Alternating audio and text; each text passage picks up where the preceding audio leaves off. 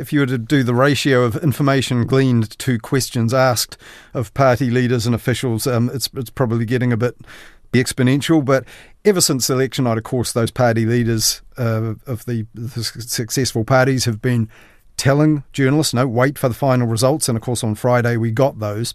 But even so, it seems not much has changed. Winston Peters still refusing to acknowledge reporters.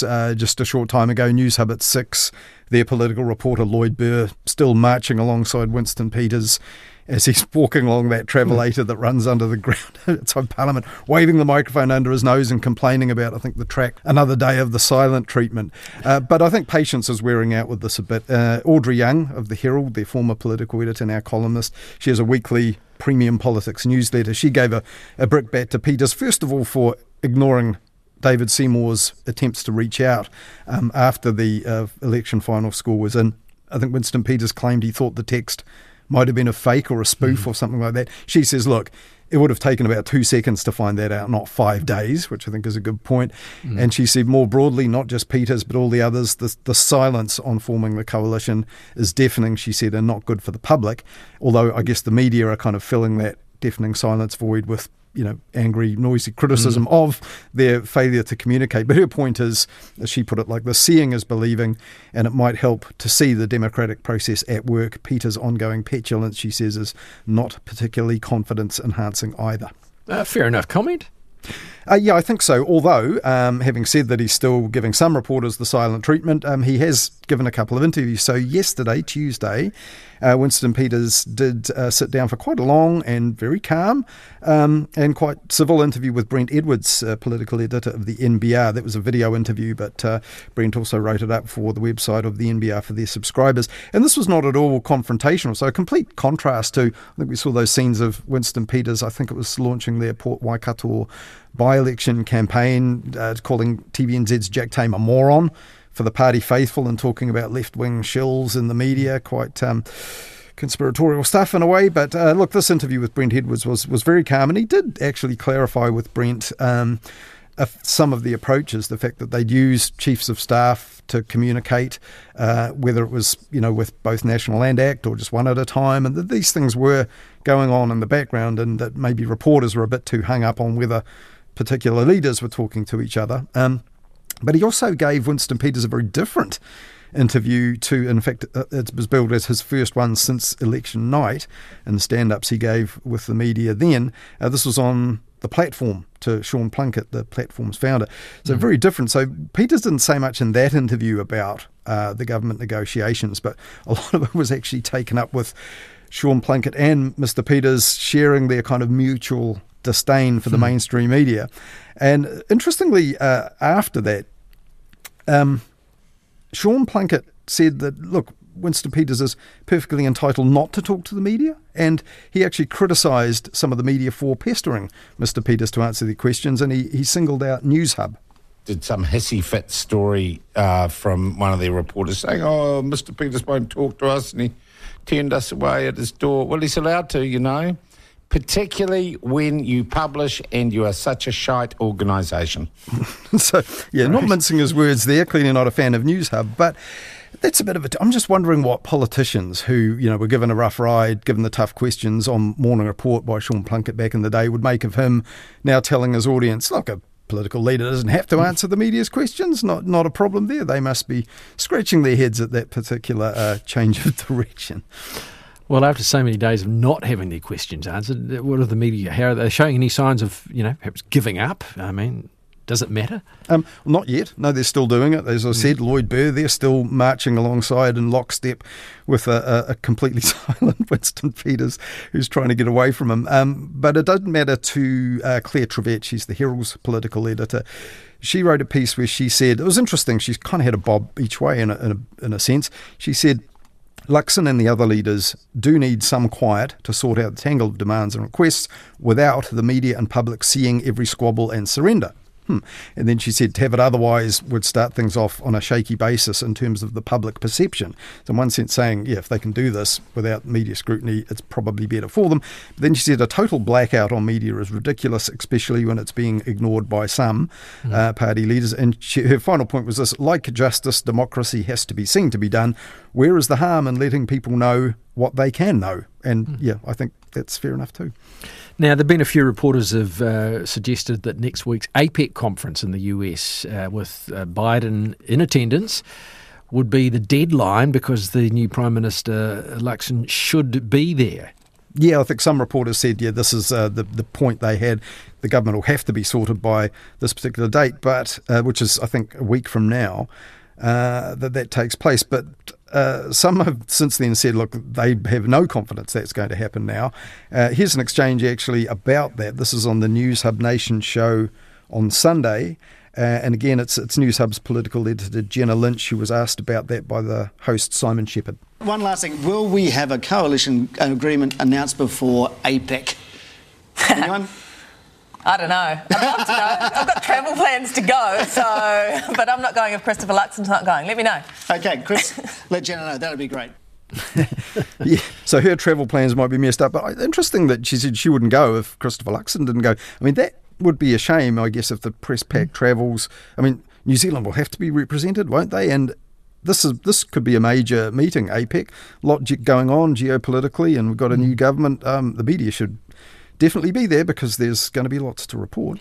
Well, I noticed also tonight on Pacific Waves and a number of occasions, Christopher Luxon's been criticised for not being at the Pacific Islands Forum as well, with this, need to be more cognizant of what's going on in the Pacific. Yeah, absolutely. And I think there's another deadline with ministerial warrants running out. Jenna Lynch said that on News Hub at 6 last night. I wasn't aware of that till she mentioned it. Presumably political reporters all knew about that. So another deadline. So some constitutional quirks going on, as she put it. So lots to sort out. So there is pressure on those leaders. But yes, we've heard they're not keen to give too many details about just how far along they are. Now, last week on Midweek Mediawatch, that very, very good program, I asked Hayden about the pause in politics, and you're really giving us all a bit of a holiday from it, and also in the media. Some people like that.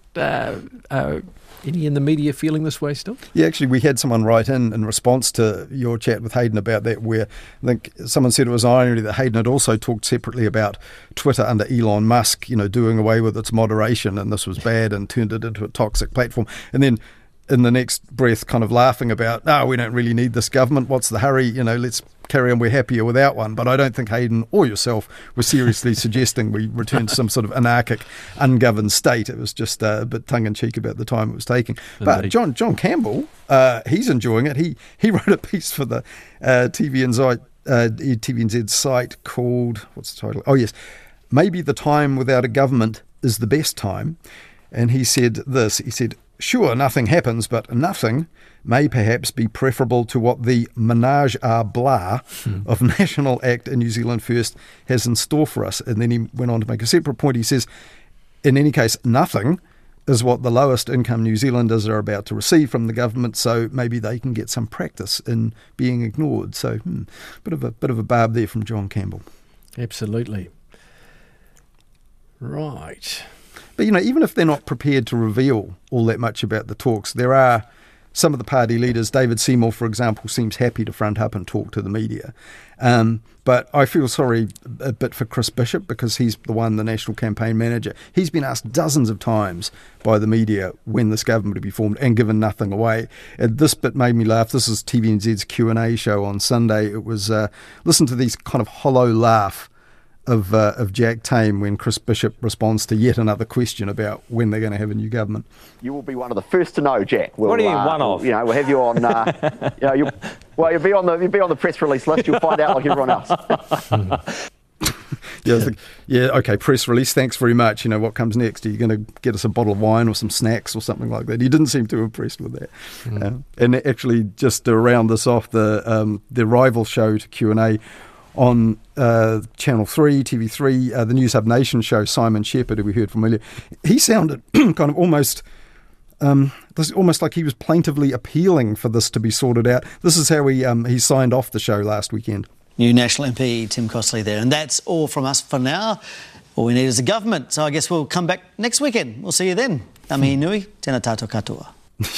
He's like almost, well, what's the point of doing this if we don't have a government? Almost desperately hoping. I guess we'll be back next week, but, things go on even without a government. Plenty to talk about. I don't think he needs to be so worried. Now, some reporters have been worried about the building of a stable government, but some have also been highlighting the financial fragility of the media. Yeah, a whole string of stories just in the last 7 days or so about various media companies' financial problems. I'll run through a list for you here. The NBR dug into TVNZ's troubles late last week. Business Desk had an interesting piece about MediaWorks, the other broadcasting company, their woes. The Post in Wellington, in their weekend edition just gone, they had a full-page look at RNZ's difficult past year and what they've got coming up. And the Herald got the boss of the spin-off in to look at TV3's owner, that's Discovery and Warner, so I guess the other big broadcasting company in our media here, and they've got problems too. So, shall we go through them one at a time? Let's start with TVNZ's troubles. Yeah, I'll try not to. It could be a bit of a bleak sequence, this, but yes, TVNZ, they released their financial results for the year to June recently, so the NBR seized on those. Ad revenue down, their earnings down, business confidence dropping, and as we heard before the election, it announced a whole bunch of cost-cutting measures, hiring and commissioning freeze effectively, and some senior executives have also left, including a senior executive, the head of content, Kate Calver. For a long time she was known as Kate Slater. But the main thing in this was that it said TVNZ, the NBR says, is now planning to start using about $100 million in reserve that it has to fund its digital transformation. And this is a looming problem. And Kate Calver, who's on the way out, earlier this year told Business Desk, at the moment our IT and technology, in her words, holds us back from everything we'd like to do. So that digital transformation, do you know what it is? And how much of that, $100 million? Yeah, I don't know how much it would really cost, but what it is it's basically they've invested a lot in TVNZ Plus, the on-demand platform, previously called TVNZ On Demand. They've added live sport to it now, and they've talked in the past, reluctantly I think, but about how that's really straining their capacity, their technological capacity, because the demands on it are so great. It's got way more than 1 million accounts and subscribers now, and it's important because it gets people engage with TVNZ's content that don't watch either a lot of or any television. So, basically we know from government IT projects, just how expensive these can be. They often make the news when the costs blow out. So this is a big cost and, their income and revenues are shrinking. So, yeah, that's the problem. And yes, it's just one they don't have much choice but to confront.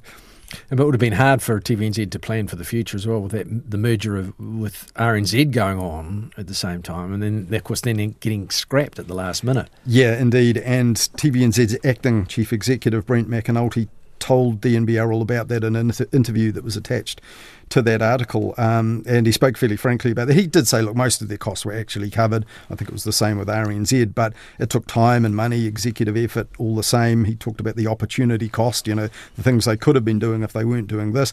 And it is complicated because TVNZ had a new board appointed by the outgoing government, effectively. Don't know how they're going to get on with the new government, yet to be formed. The previous chief executive, Simon Power, quit at the end of July, and so Brent McAnulty just filling in. They haven't got a replacement yet. In fact, NBR's Dita DeBoni, who did the interview with Brent McAnulty, just asked him, well, what's the hold-up appointing that new TVNZ boss? Those are really questions for the board, but what I'll say is we had a substantial board refresh on the day that I started in this role. Look, it's a board that's got a lot of experience in television and the cultural sector, but like any new board, it takes a while for them to get up to speed. And I think they probably needed to get a handle on TVNZ and where it was at before starting the process.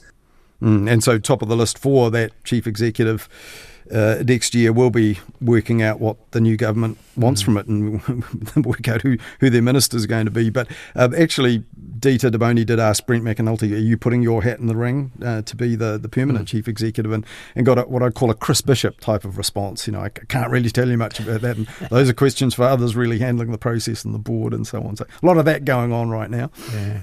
So that's TVNZ. Business Desk looked at MediaWorks woes. Yeah, they've got a lot of debt. As been recently reported, they kind of missed their deadline for filing their accounts. They had to close that station Today FM to save money after sinking a lot of cost into it. So that's the background. But the Daniel Dunkley of Business Desk reported that $126 million is the loss for 2022 for MediaWorks, and that's an awful lot. He goes on to say, look, this is historic. Problems go all the way back to 2007, so more than 15 years ago. MediaWorks was sold off to a private equity firm called Ironbridge then and was saddled with huge debt, and that's been a problem ever since, even though the company's gone through changes in ownerships and buyouts and so on since then. But yeah, that's the difficulty they face. It's all historic and it's still struggling. Yeah, of course, back in those days, it owned TV3 and a bunch of other TV channels as well, lots of radio stations. But these days, MediaWorks is just a radio broadcaster, isn't it? Music radio. Yeah. And radio still makes money? Yeah, it does. I mean, there's also a bit of billboard advertising. That Australian company QMS is also part of the mix. But yeah, MediaWorks has different owners now. Oak Tree Capital Management, they've been in charge since 2015. And yeah, they sold off those TV channels which were costing money, I think, or losing money in late 2020. So that helped, I guess. But Daniel Dunkley reports the financial statements for 2022. The liabilities exceed assets by 19.4 million to the end of last year. Really, according to him, in the long term, it's basically the creditors, the holders of the debt, that will decide the company's future. The TV division of MediaWorks was, as you mentioned, sold to Discovery Warners, 2 years ago now. So it now owns TV3. It's just scrapped its 7 o'clock evening show, nightly show, The Project. A sign of broader problems, perhaps? Yes, yeah, maybe so. Spinning the wheel here on our cycling through these stricken media companies. Yeah, so Discovery had already quietly ditched a couple of other news shows, like the early part of the AM show in the early morning. Also, it's 11:30 weekday news bulletin, which was one of the first things the new owners did, was introduce a new program as a bit of a commitment to expanding its news output. And the Sunday Star Times last weekend said the Project show, I think on air for 7 years now, that was initially seen as a pretty cost-effective way of filling that 7 p.m. peak time slot and replacing, forerunners like Campbell Live and so on. But now they're saying the cost of paying the fees to the Aussie rights holders of the project where the show originated was not a good investment. And it quotes for example, a former staffer in the Sunday Star Times story here saying that there's a broader issue. Media companies can't properly value or retain their journalists. This anonymous staff says they're going to burn through a whole lot of young and enthusiastic people who are not able to be exploited until they're old enough to realise that's not normal. The sinking lid policy that they've had for quite a while, according to the paper and its sources, no apparent end in sight, bit of a vicious cycle. So yes, not a happy ship according to that article.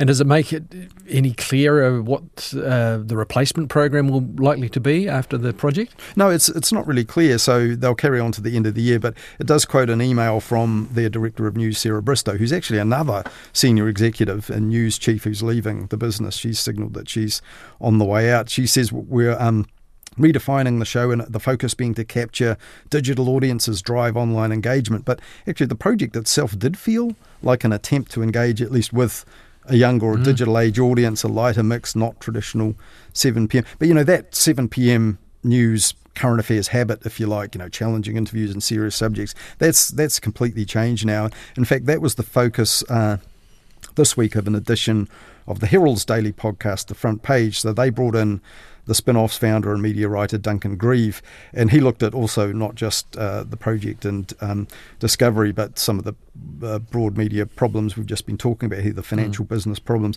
But he reckoned It was interesting. He said the project's demise and Today FM also being turned off by MediaWorks, which we mentioned, the other broadcast company, a little bit earlier.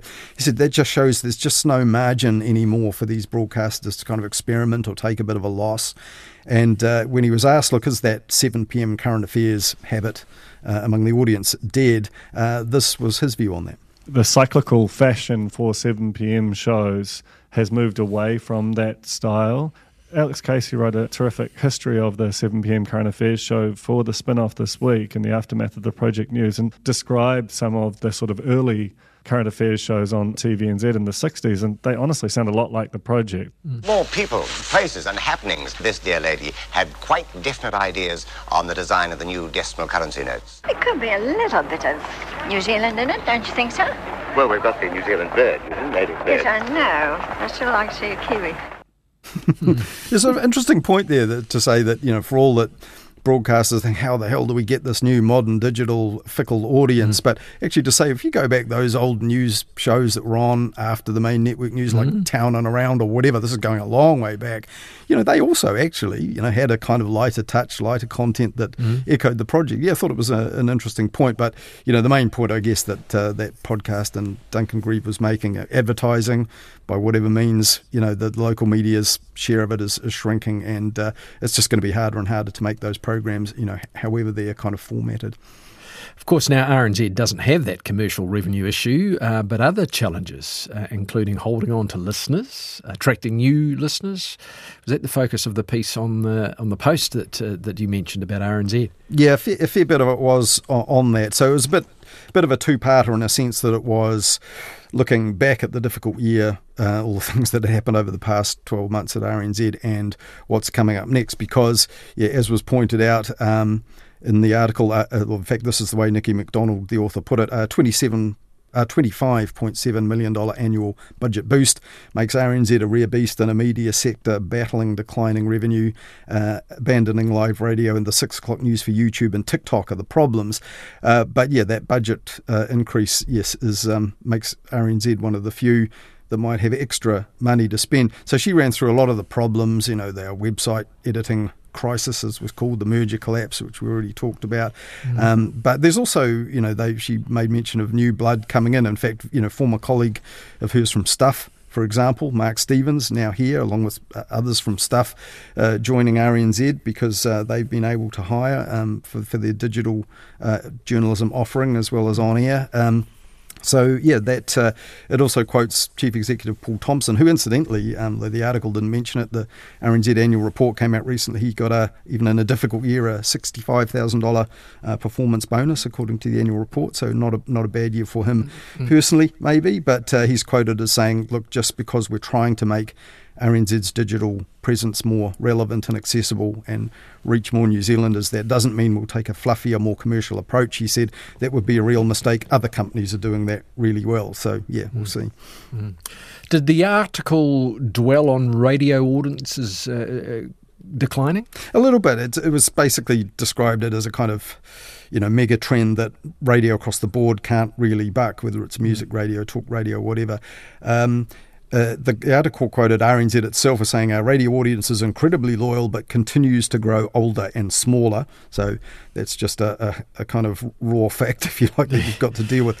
It says, even though those listeners may be in jeopardy, this is how the article put it, as the New Zealand On Air annual survey of where the audiences are showed that for the first time a drop in traditional media use extended to the over 60s. So what we might have thought of as a kind of rusted on sort of audience that would naturally be more inclined to tune into RNZ, they're now adopting digital habits as well. And as I guess older cohorts get older, they'll be more digitally native as well. So that's a challenge. The tech commentator Peter Griffin said people are consuming content, live events, online, social media, all of it. RNZ is going to have to be part of that or its audience will disappear. And in that front page podcast for the Herald that I mentioned, Duncan Grieve put it slightly differently.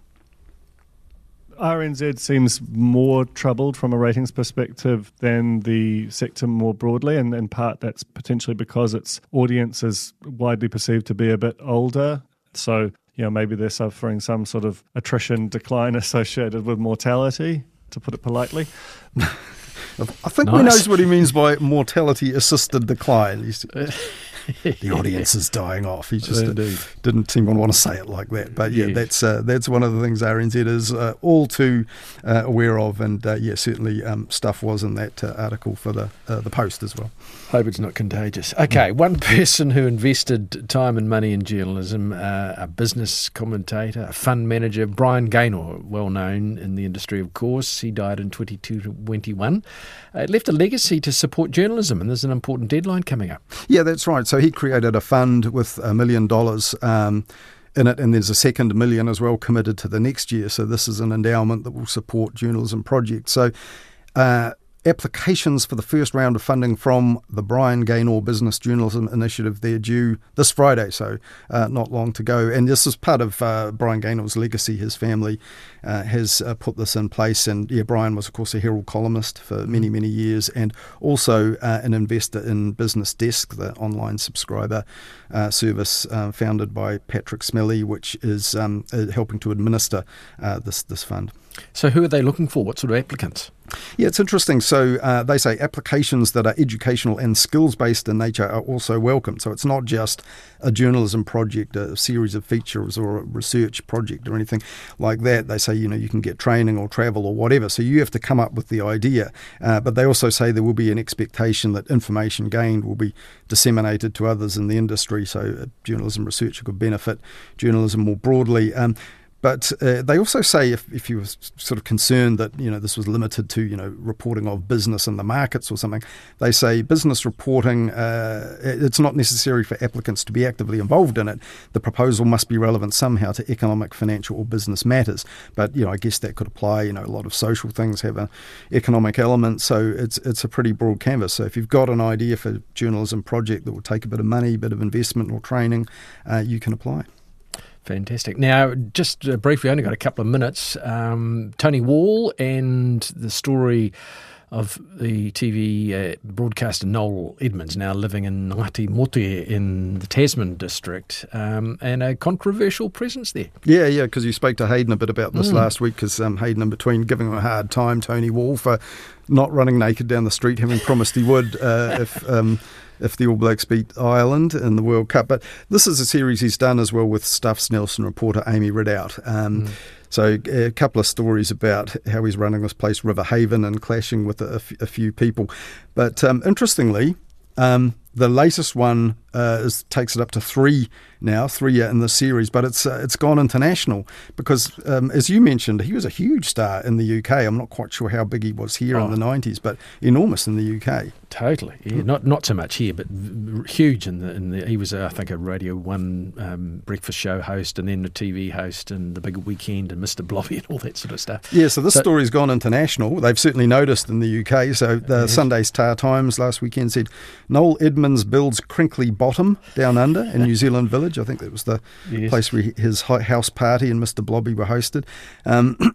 It says the former TV presenter is accused of colonising a corner of the island by buying up property and opening a pub serving saucy drinks. I think the drinks have sort of Benny Hill type names. The Daily Mail reported New Zealanders are furious about him colonising an idyllic village, and the Spectator has a truly way out piece saying Kiwis are now turning against wealthy foreigners, and that Noel Edmonds is a sort of victim of our sort of short-sightedness or little New Zealandness or something like that. And The Sun has another go. They quote him from an interview back in June 2020 when he's told them, Kiwis can rest easy. I'm not going to inflict myself upon this proud nation. I'm not bringing Mr. Blobby over.